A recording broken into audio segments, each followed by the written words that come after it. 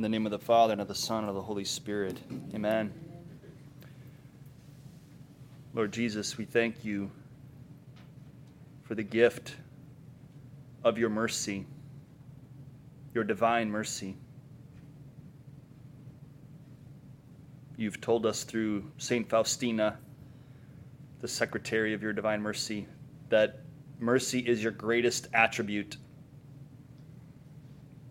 And we ask you during this meditation to help us trust in your mercy more and more, to trust in your goodness,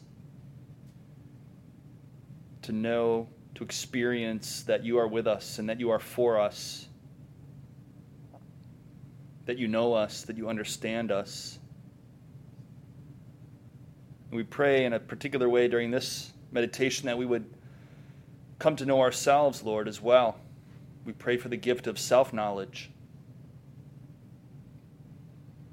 but only in the light of the knowledge of your love and mercy, so that we do not despair or become despondent. And once again, we entrust this time of prayer to the Immaculate Heart of Mary and St. Joseph, and crown Mary the Queen of our time together here as we pray together. Hail Mary, full of grace, the Lord is with thee.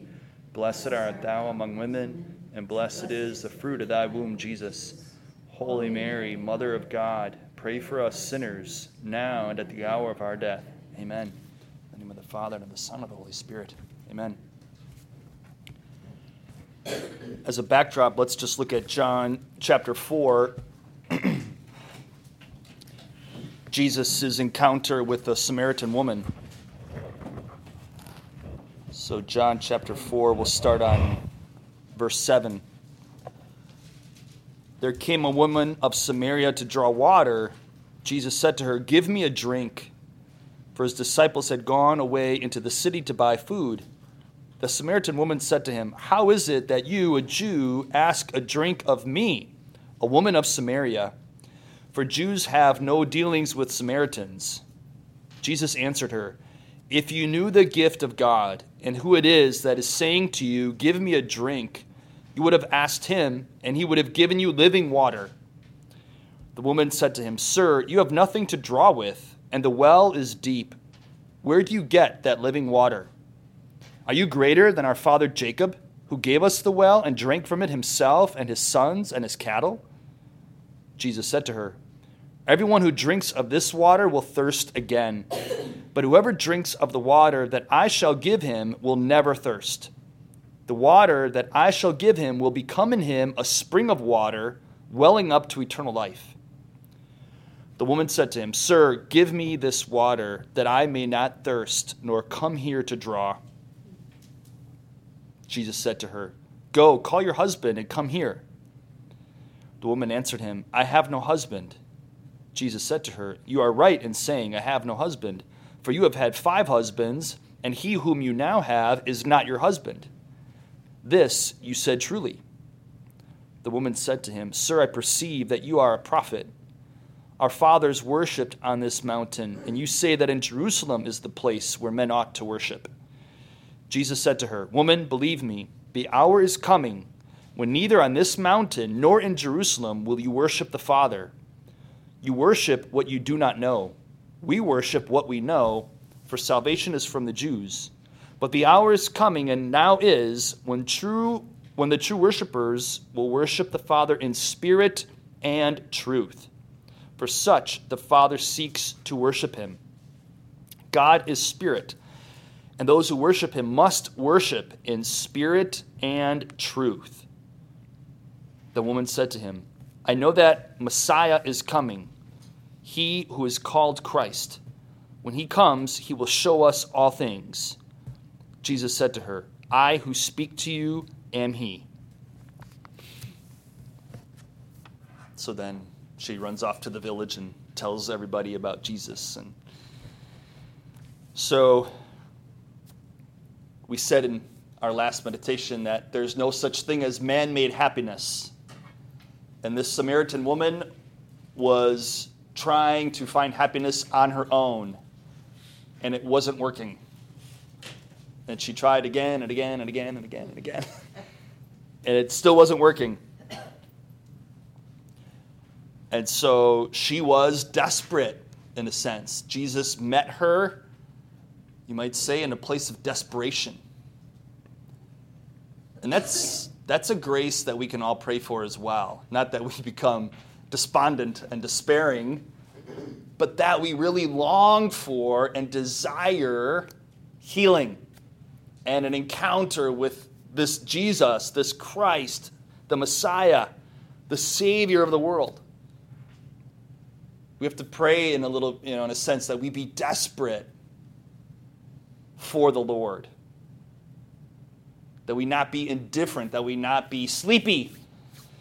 And Lent is just around the corner. And Lent is always a great time to wake up and smell the coffee that you're giving up for Lent. No. But Lent and Advent are always great times in the church's calendar to wake up and to arouse in ourselves, or to allow the Lord, rather, to arouse in us a greater longing for Him. And that's one of the reasons why we fast from certain things, right? To create more time and space for God. It's not to offer things up to God. God doesn't need your chocolate. God doesn't need your coffee. What He needs is more time and more space to enter into your life. But when your hands, in a sense, are full, and when your heart is full of so many things, there's no room for God to enter in. That's why you fast, all right? God doesn't need your chocolate or anything like that, right? But you're giving Him an opportunity to come in and to make Himself present. But we have to make ourselves, in a sense, desperate for God. So, Lord, awaken in us this desperation for You, this longing for You, that this Samaritan woman was feeling because of her circumstances. She was very much aware of her desperate circumstances. And she was longing for God. She was thirsting for this living water, for this truth. And Jesus was ready to give it to her. She just had to repent. Go call your husband. I don't have a husband. You're right. So it requires, as we said last meditation, this turning back to God. And what we're going to look at now, with the help of this sheet here from your folders, so you can pull that out.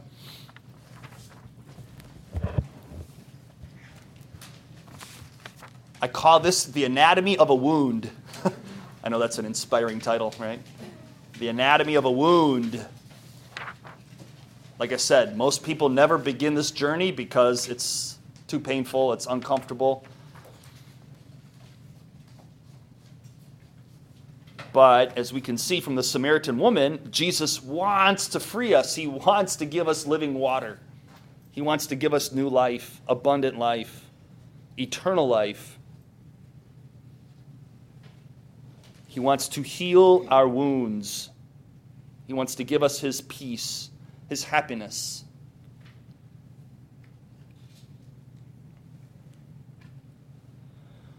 So if we look at the top of our sheet, which, by the way, is meant to be a tree, the dotted line across the middle of the page represents the ground level. And you can barely make out a trunk there and some branches and some leaves, and you can imagine some rotten fruit at the top of the page. So I think we typically get hung up, pun intended, we get hung up on the bad fruit in our lives. But these bad fruits, if you will, are just merely symptoms of deeply rooted wounds that constitute the heart of the matter. So I like to remind people that the problem is not the problem. Obviously, these things can become problems, right? All of those things I listed or other things can become real problems that you have to address, obviously. But there's something driving that behavior. And I think oftentimes, even on retreats, we used to focus on changing behavior. But we all know that doesn't last very long, right? Here we are, February 22nd. How many of you have, New Year's resolutions that you've already, given up on, right? I'm not going to do this, or I'm going to do that. Well, here it is, February 22nd, and you're not doing that anymore, and, whatever. It's because if we only focus on changing behavior, we're not transforming our hearts and our minds and our wills by the grace of God.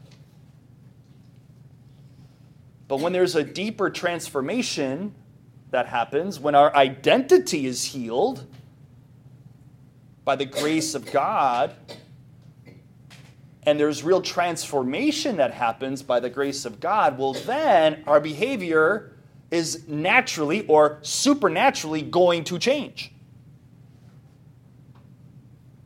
by the grace of God. As we come into agreement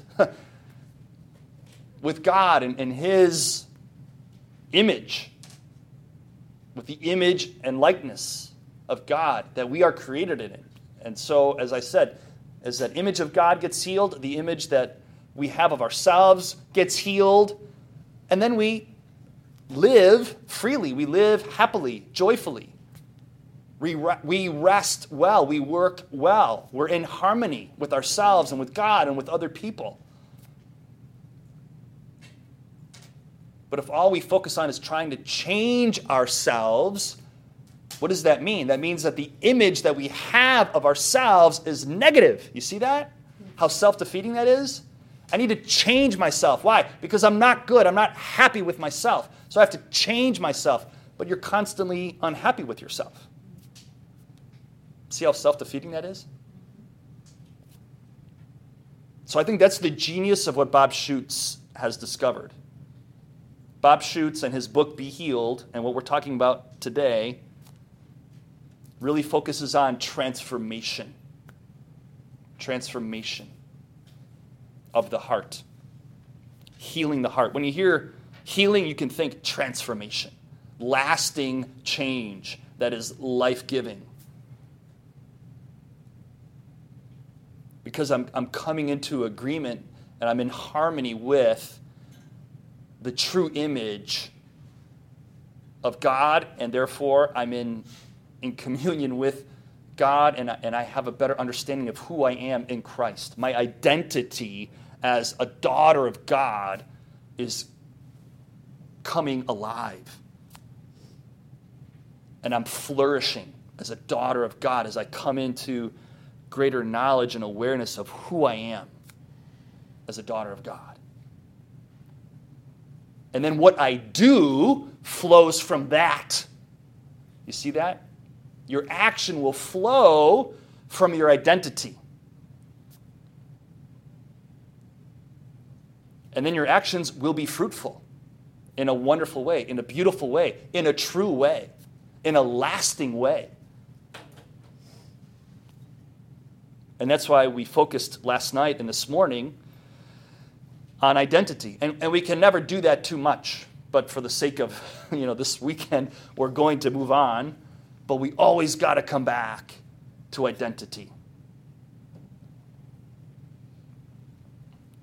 Lauren Daigle's song, You Say, right? Why did that climb to the top of the charts? Not just Christian charts, but why was it so popular even in on popular radio stations? Because it's true. It's true. And people, as confused as they may be, still recognize the truth when they hear it. And that's why it was so popular, because it's true. And so we have to applaud that. We have to praise God for that. So I've got a chalkboard here, so the teacher in me is going to come out. So we have, if you will, a wound. And the wound then can be traced down to the very bottom of the page, where it says there, trauma, abandonment, and or abuse. Type A or type B trauma. They recognize type A trauma as neglect or absence of love. versus type B, which is something that happened, abuse of some kind. And like Bob said, it doesn't have to be some, major kind of trauma, but even the little things that are said or done to us or that we do, they leave their mark. They leave their mark, especially when we're younger. We don't have the capacity to make sense of what's happening. And so there's the event itself, the abuse or the neglect, and then what do? We start building the proverbial walls around that wound to protect ourselves. When I feel threatened, what do? I go into survival mode. And I even talk about that on the sheet there. Above ground, we find ourselves going into survival mode. But that's based on fear, as it says there, driven by avoidance and aimed at survival. And sometimes it's necessary to go into survival mode. We're wired to survive. It's the instinct that is most fundamental in all of us, right? To survive. So it's a good thing, but we don't want to stay there. We don't want to stay in survival mode all the time because it's exhausting. It's exhausting. And it's not a lot of fun, right? It's not very fruitful. But as we start building these walls around the wound, you've got the identity lies, which if you look at the bottom right-hand corner, we heard this morning on that podcast about the 7 wounds, identity wounds. So there they are listed: abandonment, shame, fear, powerlessness, rejection, hopelessness, and confusion. And they have their corresponding lies, identity lies. So that's what starts to happen. You could call them toxic thoughts if you want.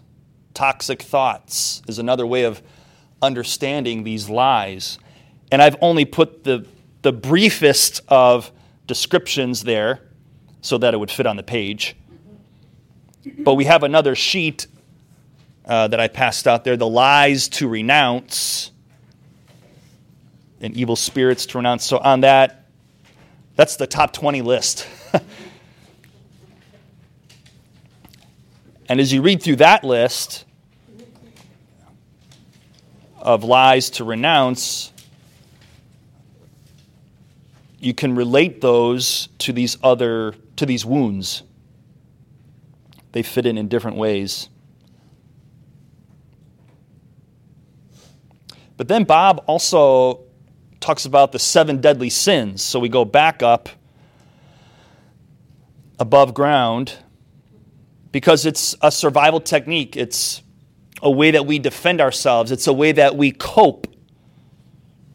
I say there, we set our hearts on using these coping strategies in order to numb the pain in our hearts and to avoid getting hurt again. So there are the 7 deadly sins: pride, envy, anger, lust, gluttony, greed, and sloth. So here's where you're going to want to take some notes because I didn't include it on this sheet. But I think Bob does a nice job of showing how each of these deadly sins holds up a particular behavior or object as an idol. As an idol. For example, anger holds up control as an idol. And there's a certain amount of fear as well that to some degree underlies all of these 7 deadly sins. Pride holds up the self, the ego, and personal accomplishments. Lust holds up relationships, which I think is an interesting way of conceiving of lust, where I idolize relationships. I think we often associate it with sexual behavior, but lust is not exclusively referring to sexual behavior. But you can use people in different ways, right? Lust, in a general sense, is where I use somebody. John Paul II even said that in teaching theology of the body. He said the opposite of love is not hate, it's lust. Some of you are shaking your heads. You've heard that before. The opposite of love is not hate, it's lust. So, do I use people? Do I use my relationships? Do I idolize, in a sense? And another way of looking at this or thinking about this is I turn this way. So, we said we need to repent. We need to turn back to God. Why? Because we've turned to these coping strategies. We've turned to these coping strategies as a way of defending ourselves, as a way of relying on ourselves. Gluttony holds up food and drink, pleasure. You could say pleasure. So I turn to pleasure. I turn to wine and fine food as a way of numbing my pain or a way of giving myself a distraction or meaning and value. Greed, money, possessions, sloth, comfort, avoidance of pain. Envy is like status, right? Fame. I elevate fame and status as an idol, and I strive for that. How many likes did I get today on that post I made? Oh my gosh, I only got 50 likes. I'm just falling apart, So inevitably, we, as Bob was saying this morning on the podcast, we'll fall into any number of these, several of them. But we used to talk about a root sin when we put together our program of life in Regnum Christi. We would often try to identify a root sin. The funny thing about that is it really wasn't getting to the root of the problem. It was typically, okay, where do I sin the most? I don't know if I'm really more prideful or if I'm really more, sensual or what am I? Am I just vain? Well, you're all of those things. Don't worry, But I think the it's paradoxical, but whatever tends to manifest the most, it doesn't really matter. What matters is what's driving it. What's driving it. But at least you can see, okay, let's say I am more prideful, so I tend to idolize my accomplishments, my work. So I hold that up, and I find meaning and value and purpose in that which I idolize. And that's why we have to acknowledge that, we repent of that, and we turn back to the Lord. And we go back to our true identity. We go back to our true identity as daughters of God. You see that? And we get out of survival mode. So around this second layer, not only do you have the lies, but then you have the capital sins there. So I'll just put CS for capital sins. But then we have this outer layer around all of that, and Bob Schutz talks about the inner vows that we make. Inner vows.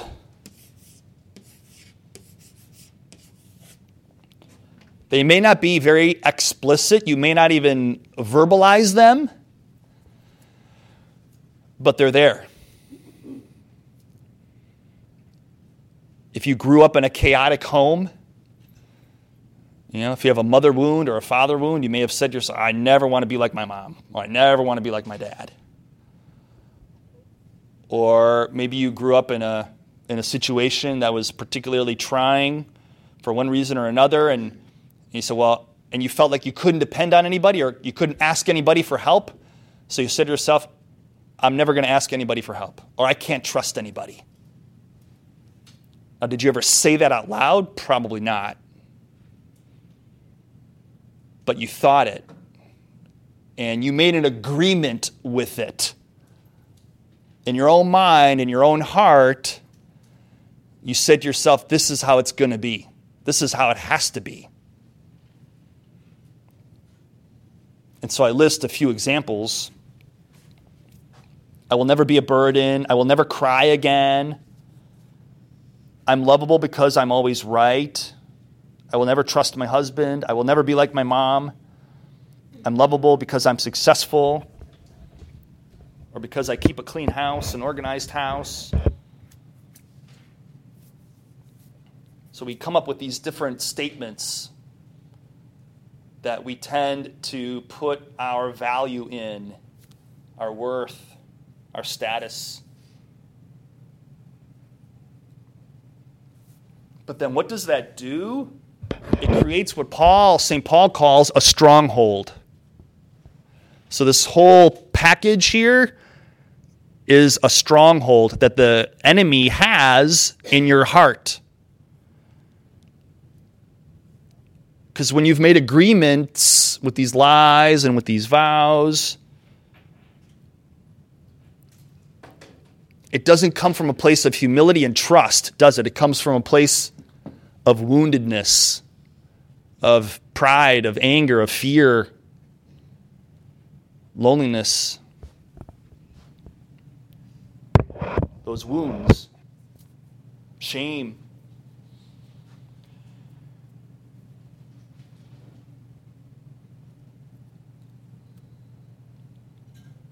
And that's why you can go to confession year after year after year confessing the same sins.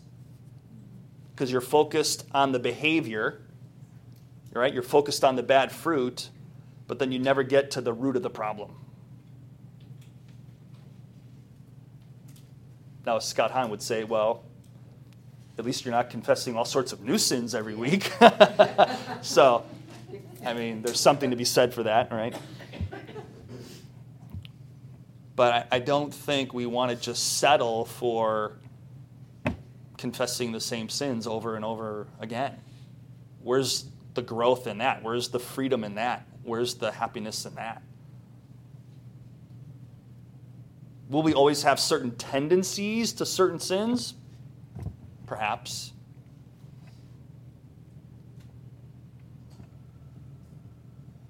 But there is healing. There is healing to be had. It's not rocket science. It can be complex because I think we are complex. We are mind, body, and spirit. And we've been hurt in different ways. And that always affects us. But it doesn't just affect the heart, it affects the spirit, the mind, and it also affects the body because there's an emotion attached to all of this stuff too.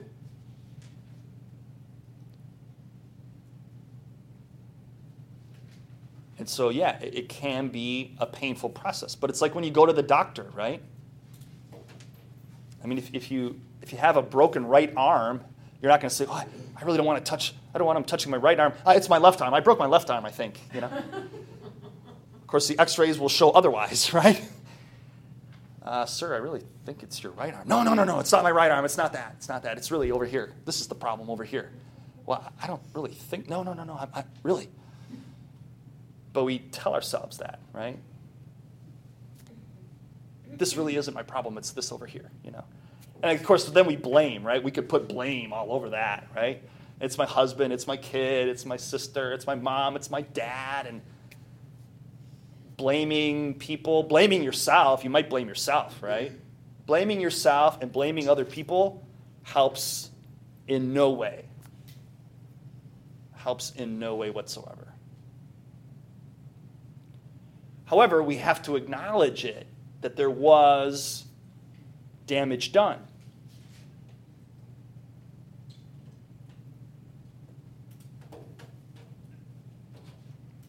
Here's the problem with blame, I think, is that you attach intention to blame. And Jesus didn't do that, right? What did he say? Father, forgive them. They know not what they do. When he was hanging on the cross, he said that. Father, forgive them. They know not what they do. That's where we have to get if we're going to be healed. And it's not easy to get there, but it is possible. It is possible. Now you might be thinking, well, they knew exactly what they were doing. Dang, you know? Yeah, on some level they knew, sure. Did the Romans know they were crucifying Jesus of Nazareth? Yeah, they knew that's exactly what they were doing, and they were experts at it. Did they know that he was the Son of God, the Savior of the world? Probably not. Right? So I think, just think of this. Most of you are moms, right? Did you ever wake up and say to yourself, I wonder how I can really screw up my kid's life today? Just, how can I ruin my son's life? How can I ruin my daughter's life today? I really feel like ruining their life today. You never woke up saying that, right? Neither did your mom. Neither did your dad. Were they weak? Were they broken? Absolutely. Right? But again, when you were younger, you didn't know how to make sense of all of the chaos or the brokenness around you. And what do kids tend to do? They tend to blame themselves. As kids, we tend to blame ourselves.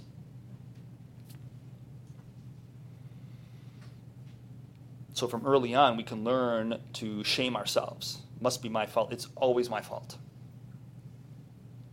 Or it really is my job to make mom happy. Whatever it might be. But it's amazing. Every once in a while when I pray with people through these lies, the reaction I get sometimes, it's really, you can just see the weight falling from people's faces. I remember I was praying with a woman one time, and in the name of Jesus, I renounce the lie that I have to make my mom happy. And she just looked at me, I don't? She couldn't believe it. She could not believe it. I don't have to make my mom happy? And she was just like, she couldn't believe it. I'm like, trust me, just say it. And we'll pray. We'll break that in just a second, But some of these things then, so they do enter into the subconscious. I told you my story about praying with Bob Schutz. When I just started to wail in his presence, that was a lot of non-conscious, subconscious stuff just coming out. And I couldn't even name it at the time. I didn't know what it was. I tried to, explain it away as if it was some kind of a mystical experience, and I was really weeping for my brothers who were in so much pain. Just give me a break, right? We do all these funny things. Anything to avoid our own stuff, right?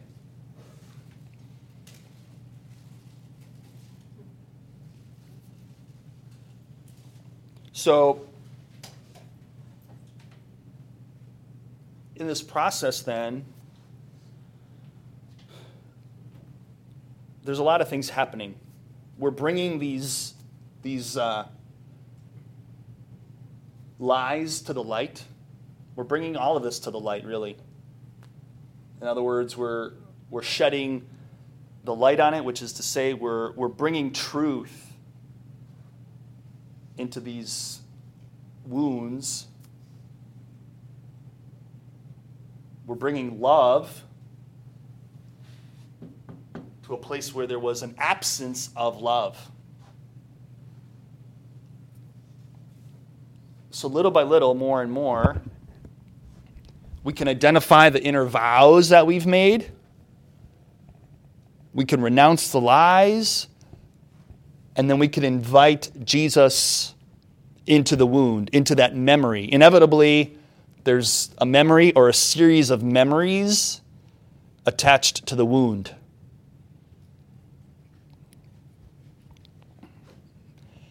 You don't always have to remember it vividly. And sometimes God even protects people from gory details if there were gory details, because you don't really need to know the gory details. But the pain of it does need to be felt. There's a great line I always like to remind you. You got to feel it in order to heal it. You have to feel it in order to heal it. Again, why would I say my left arm is broken if it's really my right one, right? So I feel that pain in my right arm if I've broken it. So I say, okay, yeah, that's where it hurts. I'm really not sure what happened, but that's where it hurts. And God can work with that. It's a mysterious process sometimes, you know. You might hear something today that will make sense to you 2 years from now, 5 years from now. Like, oh, I remember when Father Jason said that? It made absolutely no sense to me when he said it. But now, 2-3 years later, all of a sudden, because I've continued to pray with it and process and heal, and all of a sudden a light goes on. You're like, oh, now I know what he meant by that. Because I'm 5 years into this, a good 5 years into it.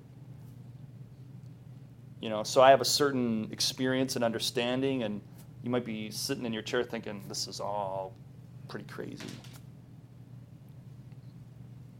But again, this is what God wants for us. And the saints understood this. You know, here we are again in this Jesuit house, and I was reading, I don't know if anybody bothered to read the little plaque on the wall here, but we're in the Manresa room, and it says, Manresa, a small town 9 miles from Montserrat in Spain, is where Ignatius stayed for about a year.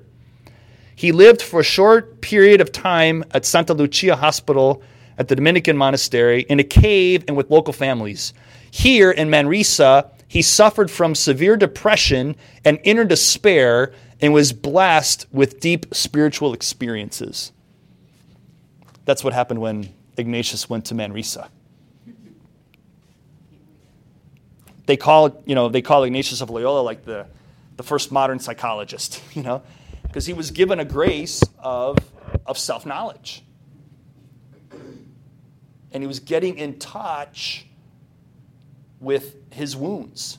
He was a very proud man. I don't know if you know his story, but he was a soldier. Wasn't very big, you know, he probably had a Napoleon complex. And he was hit. His leg was hit with a cannonball. And so when he was convalescing, his leg started to heal, and it started to heal crooked. And he was so vain, he's like, break that thing again. I can't walk around with a crooked leg. So they had him break his leg again. And then little by little, the only books they had to read in the house where he was staying were like Lives of the Saints and A Life of Christ. And his first experience of discernment was reflecting on the way he felt after reading the Lives of the Saints and the Life of Christ versus how he felt after reading other stories of knights and wars and things like that. He said, I liked the knights and reading about the wars and conquering and victories and all that gallantry, but it would soon fade. It was fading. Whereas when I read the Lives of the Saints, especially Francis and Dominic, because Ignatius is 1500s and Dominic and Francis were 1200s.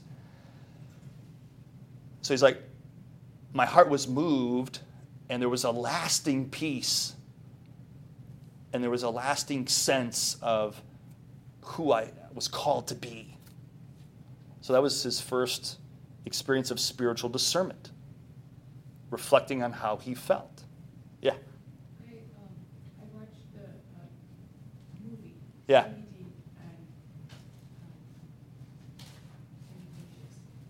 there was a part, have you seen it?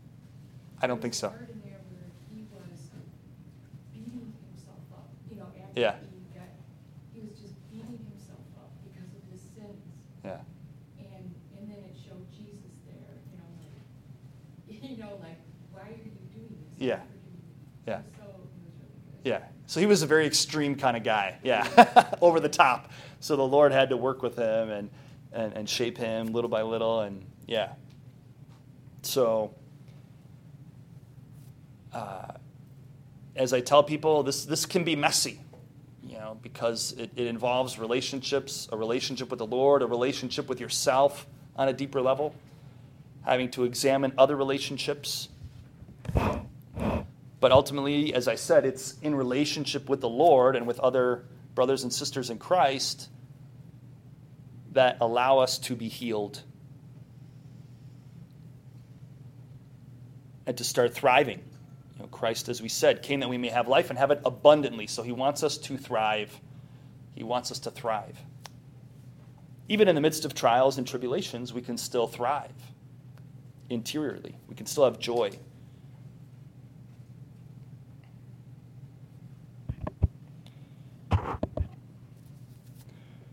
On that bottom left-hand corner, I list 7 desires of the heart. And there are many more than just 7, but these 7 certainly highlight, I think, the universal desires that we all have, no matter how old we are, no matter what we do in life as a vocation, male, female. We all have these 7 desires: to be heard and understood, to be affirmed for what we do, to be blessed for who we are, to be safe and provided for, to be touched in a healthy way, to be chosen and desired, to be included and to belong. So part of the healing process is having these desires reawakened. Because let's face it, as we go into survival mode, these desires get buried, they get stifled, they get ignored. Because as my dad used to say, I may be dumb, but I'm not stupid. Right? So if I keep going to somebody with the hopes of being heard and understood, but I keep getting ignored or ridiculed, well, after a while I'm just going to say, well, I'm not going to even desire that anymore. I'm not going to desire to be heard and understood, because every time I look for that, I get met with rejection. And so I'm just going to stuff that. I'm just going to turn that off. But then that's a part of your heart that gets turned off.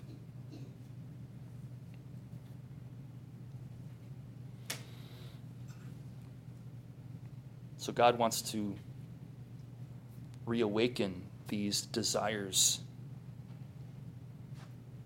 They don't correspond, by the way. There's no direct correlation between the desires and the wounds. There could be, but not necessarily. So that comes from a book. Some of you have heard of the book by Mark and Deborah Laaser, Laaser, The 7 Desires of Every Heart. A really good book that also goes into this process. They use the iceberg model. So the proverbial tip of the iceberg would be the bad fruit. So that which we see above the water's surface, we now know, is only the tip of the iceberg. But most of the iceberg's mass is underneath the water's surface. We now know that, right? So it's the same idea, right? That we can see the tip of the iceberg, the behavior that we're not really happy about, but we now know that beneath the water's surface, there's all sorts of thoughts and desires and expectations, wounds that drive the behavior.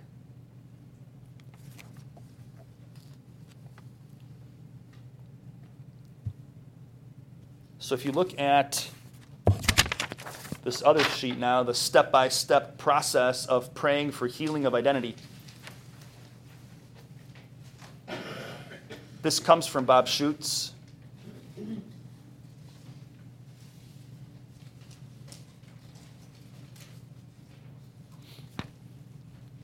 And so it really helps with discernment. It helps with self-knowledge and just examining your life. Again, I think sometimes an examination of conscience we're just focused on what we did or didn't do.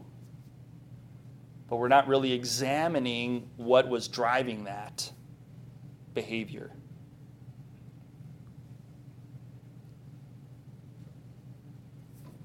But here, Bob invites us to just ask the question, what is the disordered desire or troublesome emotion?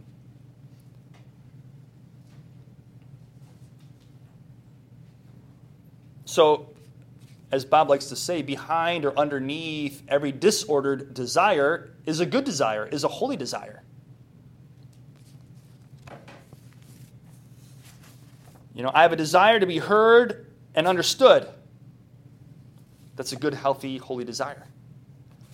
But if you're in survival mode and you're just coping, you might really suffer from a lot of envy and trying to be the center of attention all the time. I think we all know people who love to be the center of attention, right?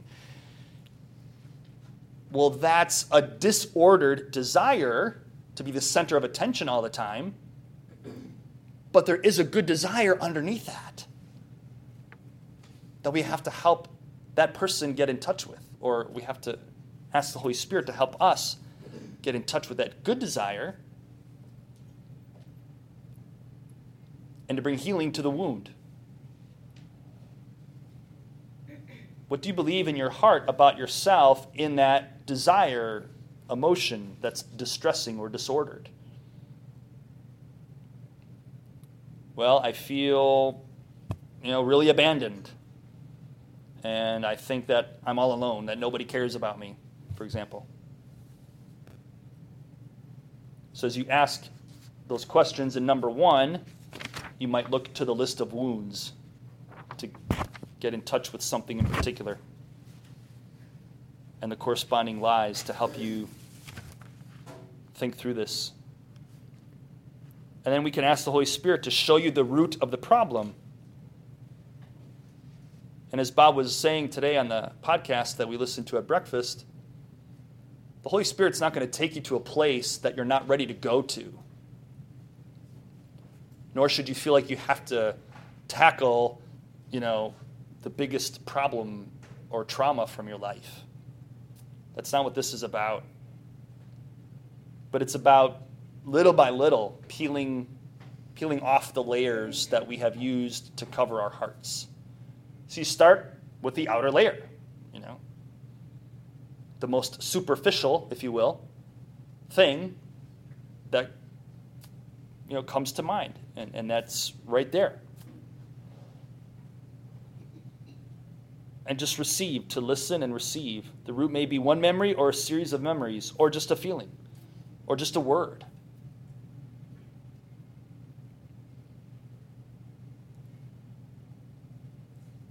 Because you may not really be in touch, like I said, you may not really be in touch with the actual event that's causing the distress. It's okay. It'll come. Eventually, it'll come. Number 3, step 3, identify the painful experience and corresponding identity lie.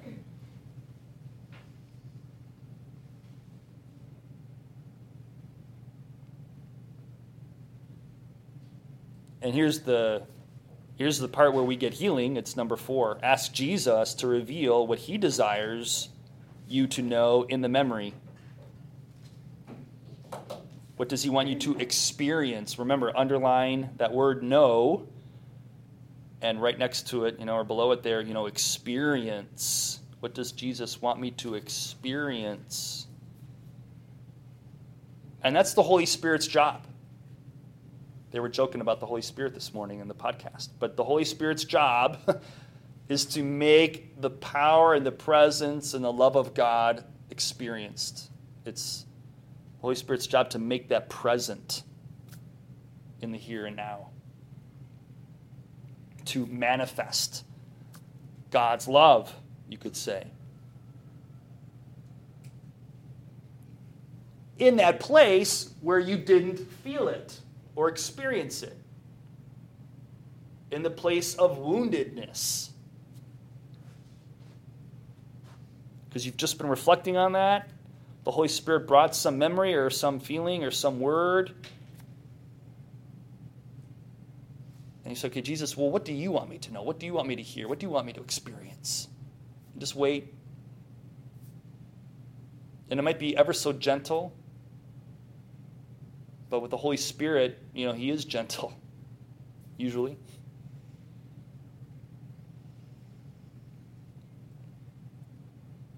And so it could come in the form of an image with your imagination, some revelation of truth in your mind. You hear in your conscience a word of truth, a phrase. It could be a release of pain, like I started wailing there with Bob Schutz. It could be a release. Or it could just be an intuition, a gentle knowing, or a sense of peace coming over you. A sense of confidence, a sense of worth and value.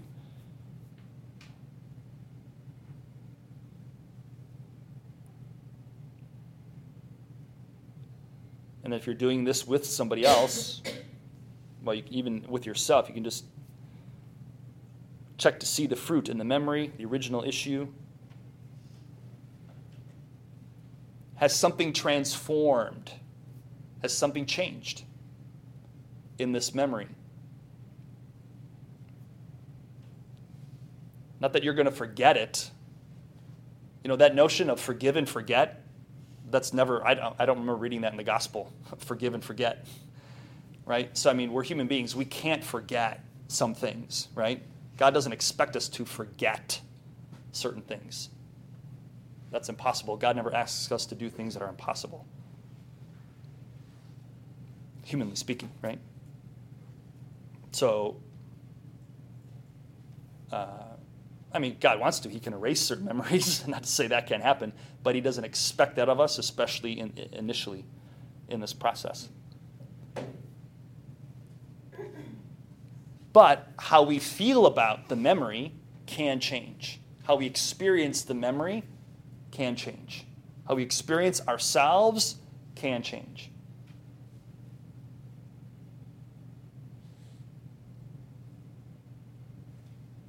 How we experience perhaps, a person that maybe your spouse hurt you. In the proverbial, when he pushes my buttons, right? So when somebody pushes your buttons, your kids know how to push your buttons, right? What are your kids doing, or what is your spouse doing, or your sister, or your neighbor? What are they doing when they, quote, push your buttons? Right? They're triggering you. They're poking at this wound. And then we react. So when you start to notice yourself not reacting anymore, right? That's a sign that there's been healing.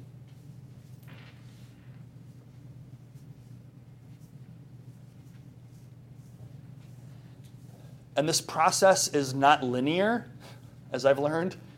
We'd like it to just be a straight line, right? Okay, I dealt with this, now I can move on to the next thing, and then I can move on to the next thing. It doesn't really work that way. It's more cyclical or seasonal. Because again, we heal in different ways at different times in relationship with God, in relationship with ourselves, in relationship with others. So inevitably, as we get some healing here today around this issue, my capacity to receive God's love and to think better of myself grows. And then as I keep living and keep moving and keep praying and healing, I encounter something else that when I looked at it 2 years ago, I looked at it differently because I didn't have the same capacity that I have today to heal even deeper.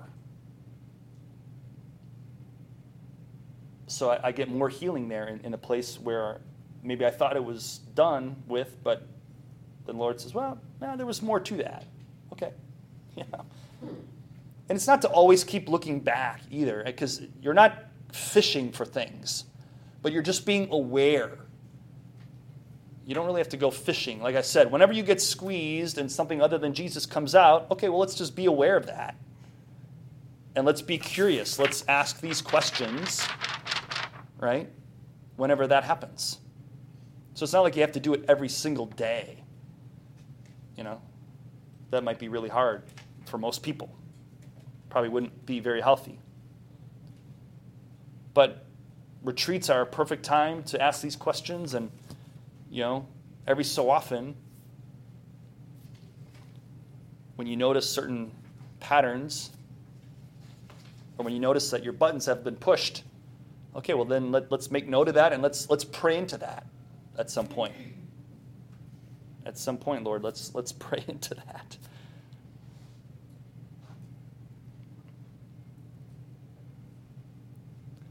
And as it says there in step number 6, if the person does not receive full healing, give thanks and seal the wound. So whatever was healed, we just want to cover that with God's love, his precious blood, and ask God to guard that and protect that, and to help us keep growing and healing.